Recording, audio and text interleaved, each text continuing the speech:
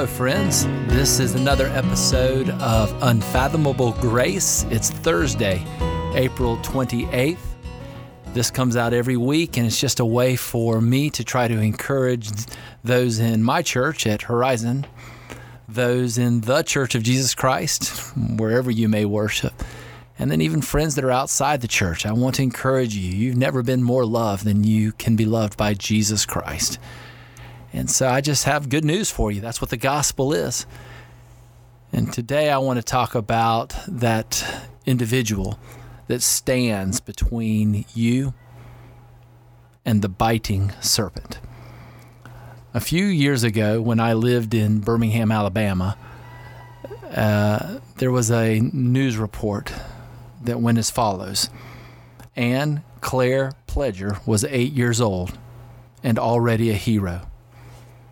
She was a tender, bold, and very loving sister who, though twice bitten by a copperhead, stood valiantly in the face of pain and death while escorting her two younger siblings to safety. This happened in Birmingham, Alabama on September 6th. Most of her family was at the Mountain Brook Junior High School football field.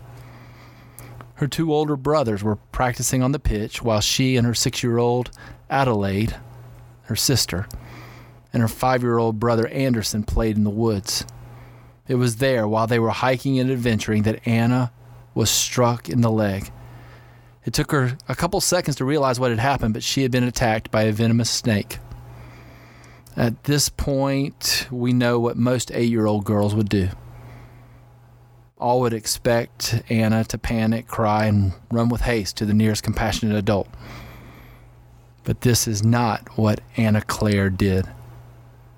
Instead of protecting herself and fleeing the scene, Anna just began screaming as loud as she could, "Snake, babies, run! Snake, babies, run! Run to daddy! Snake!" Then she boldly stood on the path between the copperhead and her younger siblings, and there she remained until Adelaide and Anderson were safely away from the serpent's strike. It was only then, after her brother and sister were a few steps down the path, that Anna began to run. However, she did not escape without experiencing a second strike from the copperhead. But even then, she did not focus on her own wounded condition. Anna Claire faithfully escorted her brother and sister out of the woods and to the football field. Seeing her siblings to safety, she then called out to her father and experienced his embrace as he scooped up his twice-bitten daughter in his loving arms. Well, as a result of the two strikes, Anna Claire suffered greatly. She threw up numerous times, became very ill. Despite the immediate aid given her at the football field, the expert care shown by the firemen and the paramedics, and the excellent skill of those at the hospital, it wasn't until 4 a.m. the next day that her condition stabilized. And overall, the little heroine was given 21 vials of antivenom. And thanks to those good physicians and the great physician, she bounced back very well. What a story of love. What a story of courage. What a story of sacrifice. As the little girl stood between her loved ones and the serpent. And that sounds like a gospel parable to me.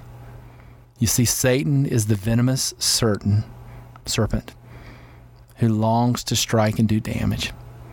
He dreams of ways to sneak up, strike the pastor, harm the elders, hurt the congregants, inject his poison, and abuse anyone and everyone left standing.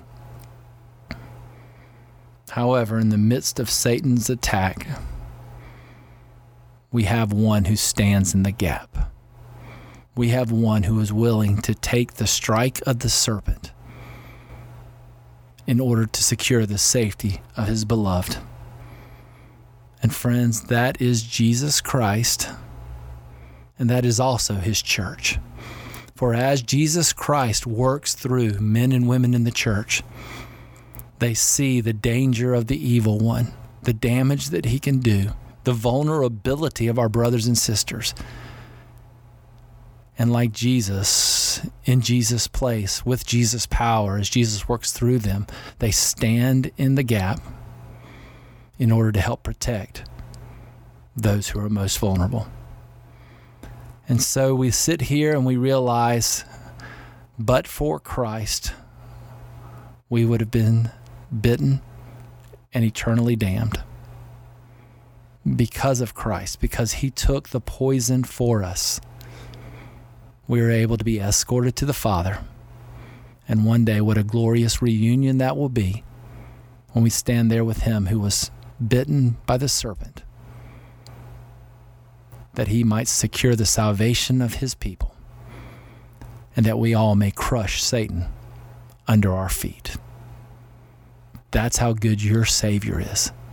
Oh, how he loves you and me. And he never changes. He's the same yesterday, today, and forever. He offers salvation to anyone who wants it, companionship and communion to all who call upon his name. And he never, ever fails them. He's that good.